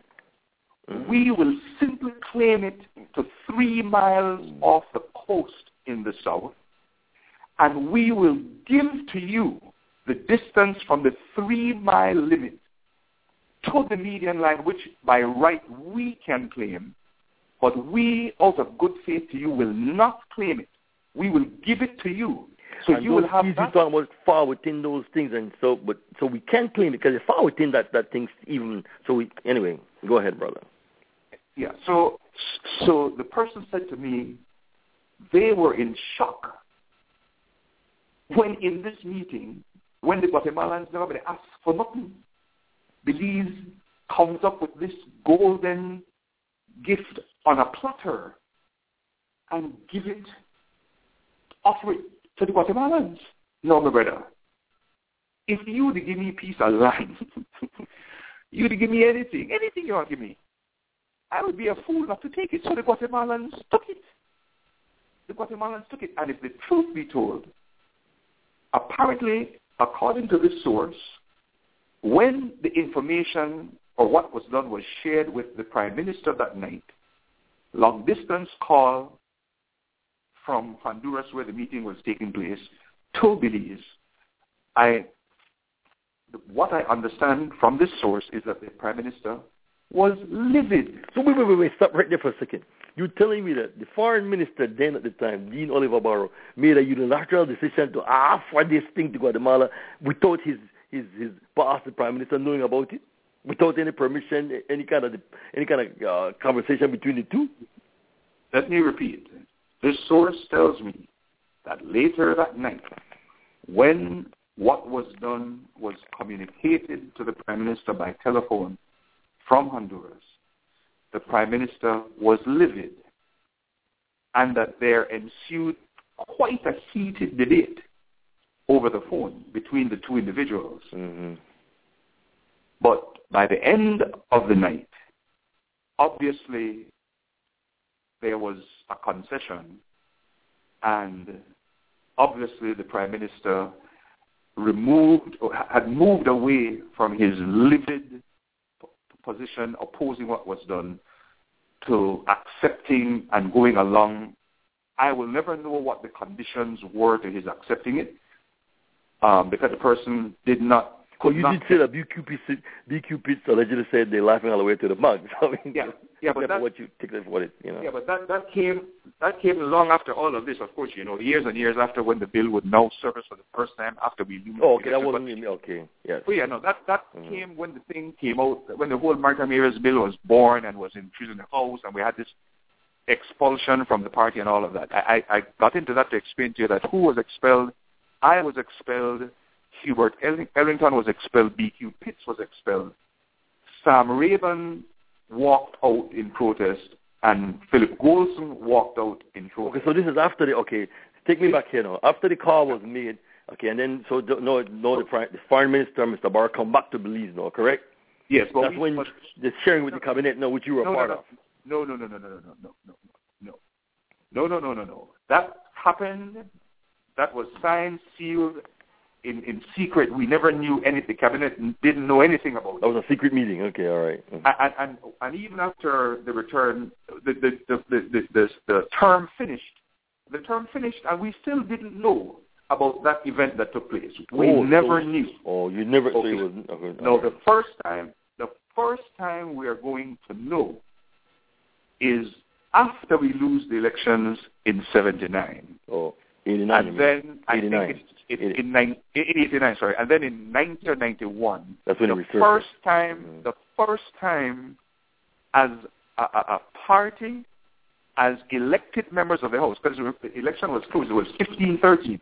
So there was 13 of us in the House in opposition. The party leader, the bill is going to be introduced the Friday into the National Assembly by the PUP government, because they are the government now, okay? So this Maritime Areas Bill now is going to be introduced into the National Assembly the Friday. The party leader calls a meeting that Monday night, same old headquarters on King Street by Playboy Club. Mm-hmm. So the Playboy front of it. Right. We all gather up there, and for the first time now ever will we, as the loyal opposition, but then cabinet members back in the first term, mm-hmm. is the first time we are ever going to hear the first word about something called the Maritime Areas Bill.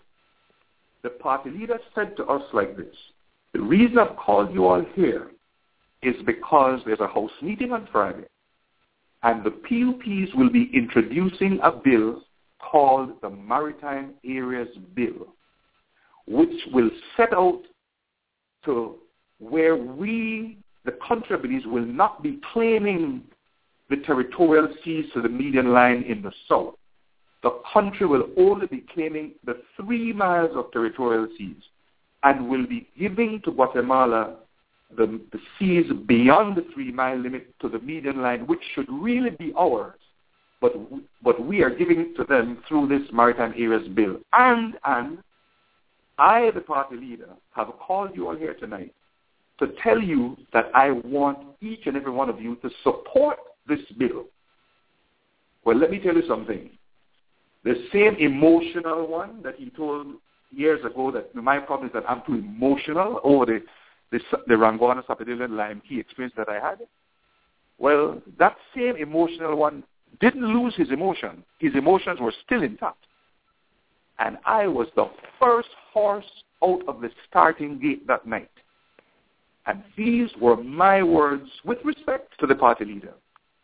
I said, Mr. Esquivel, I never thought I would live to see the day when the United Democratic Party which has its origins the party of Golson. Out of the NIP. I never thought I would live to see the day when I would hear the UDP telling me that they want me to support a PUP bill, because at the time now, I still think it's a bill that the origins of this bill is from the PUP. I told him, I never thought I'd live to see this day, and sir, with the greatest of respect to you, I want to be the first one to go on record here tonight to tell you, I will not support any such bill. My philosophy that I joined this party with, sir, was in any settlement with Guatemala, there must not be a cession of a grain of sand or a drop of water. Now, you are telling me about territorial seas that goes beyond the 3-mile limit to the median line, areas that it's... You can claim up to 12 miles, I think, under international law, the Sea Convention, up to 12 miles, and then another 300 miles for your EE. So I guess we delimit ours in the south where the waters overlap to 3 miles, and we didn't go all the way to the median line for 12. So I think that's essentially what we are conceding. But Hubert, these are the waters that had long, at that time, been speculated was rich in oil. Mm-hmm. You know, so this was more than just the sovereignty being raped. Yeah, there's a subplot there, yes. It's not just, it wasn't just a raping of the sovereignty of the country, in my view, but it's giving up potentially rich oil seas. Man, if Belize, if our economic fortune lies anywhere right now outside of tourism, it has to be with the oil, and that's a whole other issue where I think the oil exploits in this country has gone wrong from day one. But that's a whole other debate for another time. So I was the one that said, I'm sorry, I will not support it. I will not support it. And one by one, everybody went around the room, and I stood there in shock as I heard folks say, well, I not feel too good about it, party leader, but if this is the way you want, we do, well, I want to do what you say. And around the room, that's what you were hearing, and I was sitting there in disbelief. So people were, who were saying that they want to support it? Give me the principles. All right, well, let me tell you. That is one journey down memory lane that I will not risk. I will not risk trying to recollect because I know I don't have it. Okay, my but memory. to the best of your recollection. To repeat it. So I don't want to run afoul of that. But what I want to tell you, though, which I can clearly recall, the person who waited to speak last, I tell you, that man, if only more of us had listened to him or had mentored him, and so with all his blindness and his incapacity was Mr. Wilson. That man waited. He never said a word. And he waited for the last person to speak. And I remember his words, Mr. Esquivel, this is a sad day for me. And long and short of what he had to say was, he too would not support the Maritime Areas Bill. And he never moved from that initial position that he gave that night, just like I did. Never moved, but just to show you how vicious and how calculating, calculating is the word these people were. Mr. Golden, right up until the meeting at Bird's Island, because it was a gauntlet that Mr. Esquivel laid down after the comment that the Cupids made on radio, which, in all honesty, because I'm a person, I believe in respect. I firmly believe in respect. I think we can achieve all things if we respect one another. And I did not like the comment made on public radio that BQ made. Laughing all the way to the bank. Mm-hmm. Yeah, because that had serious implications. I don't know why he said it. I don't know what grounds he said it on. But that was so I could understand the party leader taking personal offense, because if I were you, I probably would have taken the same offense. Mm-hmm. I don't think I would have gone as far as saying, if you don't want me to be leader still of this party, then you have to expel them. And what did he do, which I thought was wrong? I said to his face in the meeting, with respect, Mr. Esquivel, I will not support it. I will not support it. But I certainly didn't make any comment publicly or privately about him laughing all the way to any bank.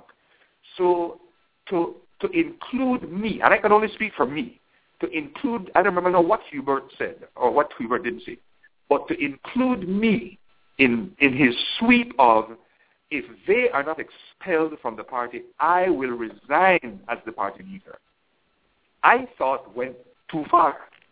Because how can you expel? The only crime I had committed at that point, or ever, is I said I won't support the bill.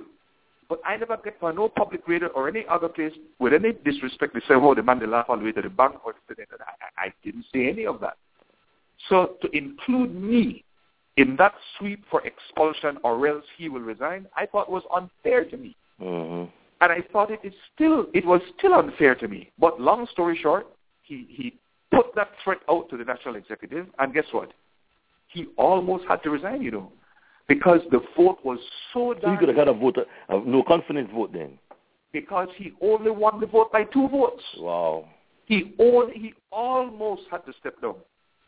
And I feel like I know who changed their position at the very last minute and voted to expel us. Or else Mr. Esquivel would have had to step down if he would have honored his threat.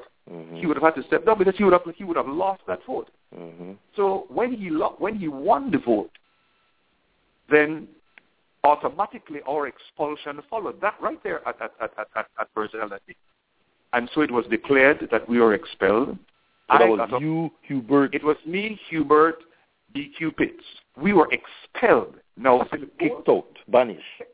Mm-hmm. But understand the strategy here, though. Understand the political strategy here. Mr. Golson and I took the same position the same night. We won't support the bill. Mr. Golson, like I, never said anything about laughing all the way to the back. Mr. Golson never called the radio to disrespect Mr. Esquivel in any way.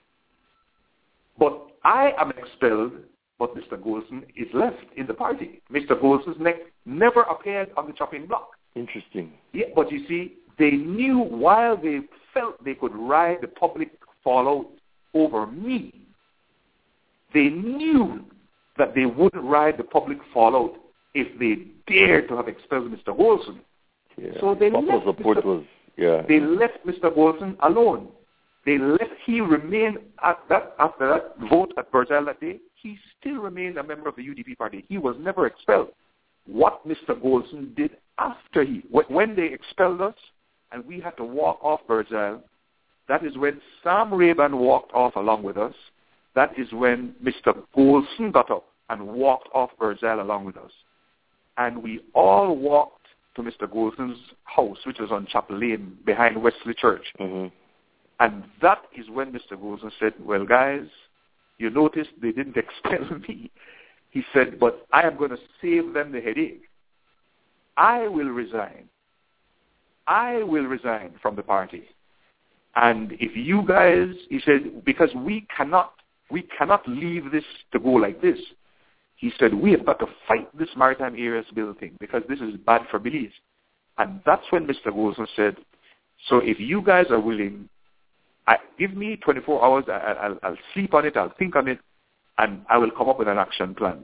And that's when we met the day after at his same house, and that's when he introduced the idea of forming NABER, National Alliance for Belizean Rights, and asked would we be willing to join him with the sole purpose to fight the Maritime Areas Bill.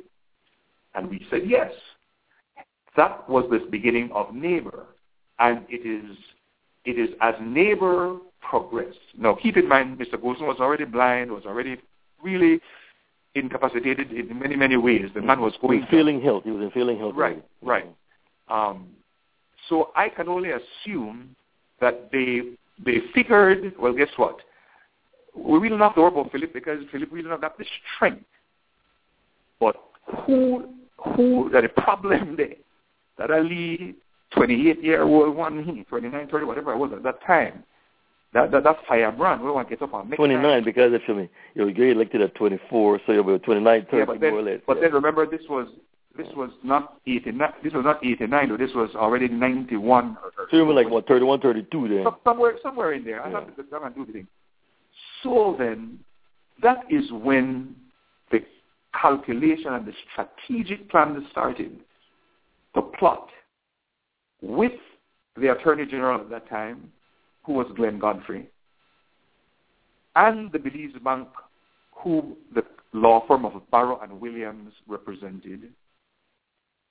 And that's when they started this bankruptcy proceeding against me. I want Belizeans to understand, and I won't have the time. Derek, we don't, in all fairness, that's why we have to go to part 3, man, because not yet, but I'm just saying we run out of time. But I want you to come, because before you get into that bankruptcy thing, because that's a whole new animal altogether right there. Yeah. I know you have a lot of details on that, but coming back to the expulsion, I want to say, okay, I know that you guys got kicked out and Mr. Golson formed the neighbor, but that was during the time also when Mr. Price made the decision to call early elections in 1993.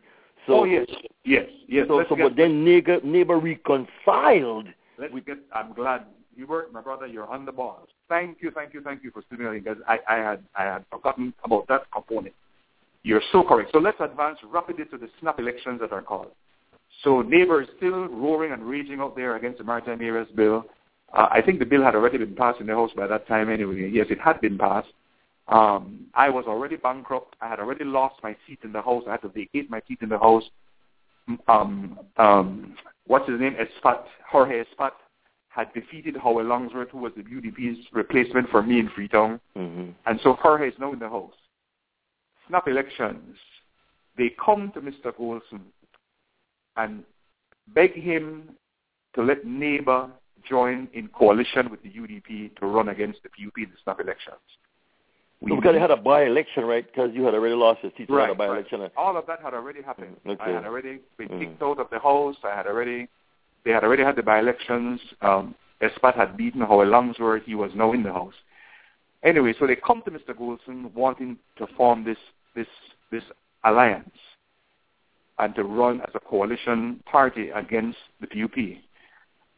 I, along with others, advised Mr. Golson, the promise to Mr. Golson was, if you join us and run on this coalition ticket with us, if we win, we will repeal the Maritime Areas Bill. And you could participate. You were not on that ticket because you were already banished, right? Correct? Yes, I couldn't run, but Hubert Elrington ran. Mm-hmm. Hubert had lost his seat in 89, mm-hmm. So he wasn't reelected. But in the 1993 elections, he was running again, and he ran again and won. And as you know, the party won in 1993. Mm-hmm. Mm-hmm. But here again, the greatest disrespect was paid to Mr. Golson, and I warned Mr. Golson. They are lying to you.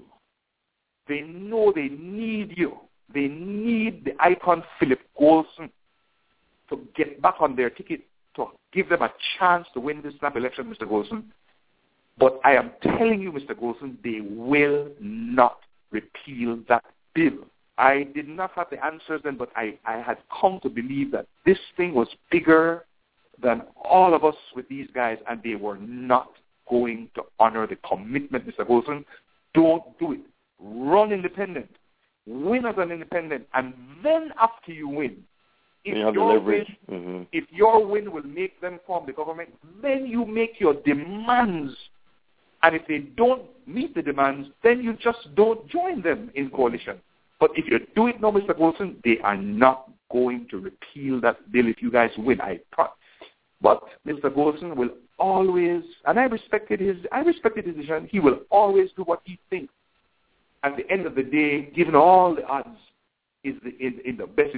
Strategically, I didn't think it was correct. He should have run independent because he would have won. Mm-hmm. He has been the only one to win his seat when everybody else loses for years and years and years and years. Yes. Mm-hmm. So he would have still won, and he would have still had the leverage to form a coalition government, but he could have demanded that they do certain things before he gave in to the form. Anyway, but bottom line is, he went ahead, he ran, they won, as you know, and Mr. Golson has died and gone. They served for 5 years or whatever, and I think they called an early election 2 after that, so it may have been only 4 and something. But they never even as much as gave the promised lip service to even introduce the bill, for heaven's sake, make it look like they may do it and then just not do it. They didn't even go as far as giving it lip service, Mr. Golson. The term ended. Mr. Golson is now dead. and Belize still lives with the Maritime Areas Bill on our laws, where we do not own those seas in the south, beyond the territorial seas. So I say... Derek, let me ask you one quick question before. Yeah. Do you think he would have... Because I have... very quickly, man, because we have like 4 minutes. So I want you to kind of like make this your final thing here. Because Derek, we have to have a part 3. You know that, right? Yes, man. Sure. You have a problem with that? Or, I mean... No, man, no. People want to bring you back and they tell you, man, because... You're the first one to really go and give one honest critique of the United Democratic of the UDP, and not just the UDP, but the system in general, you know? Yeah. Aside from Assad Schumann, we wrote a book about it. But quickly, did you think that Mr. Philip Wilberforce Golson would have went for the ICJ? Oh, I have no doubt that he would not support that. I mean, I can't speak for him from the grave. Let me clarify. I clearly can't speak for him from the grave with any degree of accuracy, but just that I got to know Mr. Golson really well, I think. I remember when you came to LA with him one time, too. Yeah. You neighbor thing. As neighbor. And I think, in all honesty, and he told me this many times, he said, Derek, I'm getting down, I'm getting old, after I'm gone, and he even said, Derek, even before I go, I will have to pass this mantle over to you. This is as neighbor, he said, because you are young, you've got the will, you've got the vision, you've got whatever is wrong with you, time will fix, maturity will fix. I have no doubt your heart is in the right place. So we shared some personal things, even about his marital situation with his wife. I mean, he really, really confided in me, and the only way I can answer that question, Hubert, based on what Mr. Golson shared with me, is that the answer is he would not have supported the maritime. All right, good. Let's leave it there, because we only have like... I know, I understand. Okay, we literally... Okay, so listen, my listeners, again, very riveting. You know, I let this brother talk because he has a story to tell. So people say, I let him talk. I try not to interrupt him because, you know, but I wanted to, you know, but the brother has so much information, and I cannot do him justice with just shows. So I want you guys to know that, God willing, we'll do it again. Until we get out drop out of your brother. Yeah. All right, man, sure. Thanks again for listening, guys. And as I said, I am on no vendetta here. Please understand that I have no axe to grind. I am out of the political fray. I embrace all politicians from all sides. I know the past is gone. This is just historical truth to help you guys to understand what we're really facing and what we're up against in Belize. God bless you guys until next week. Thank you, brother. Do the right thing, everyone. God bless you. All right. Thank you. Bye. Okay, bye-bye.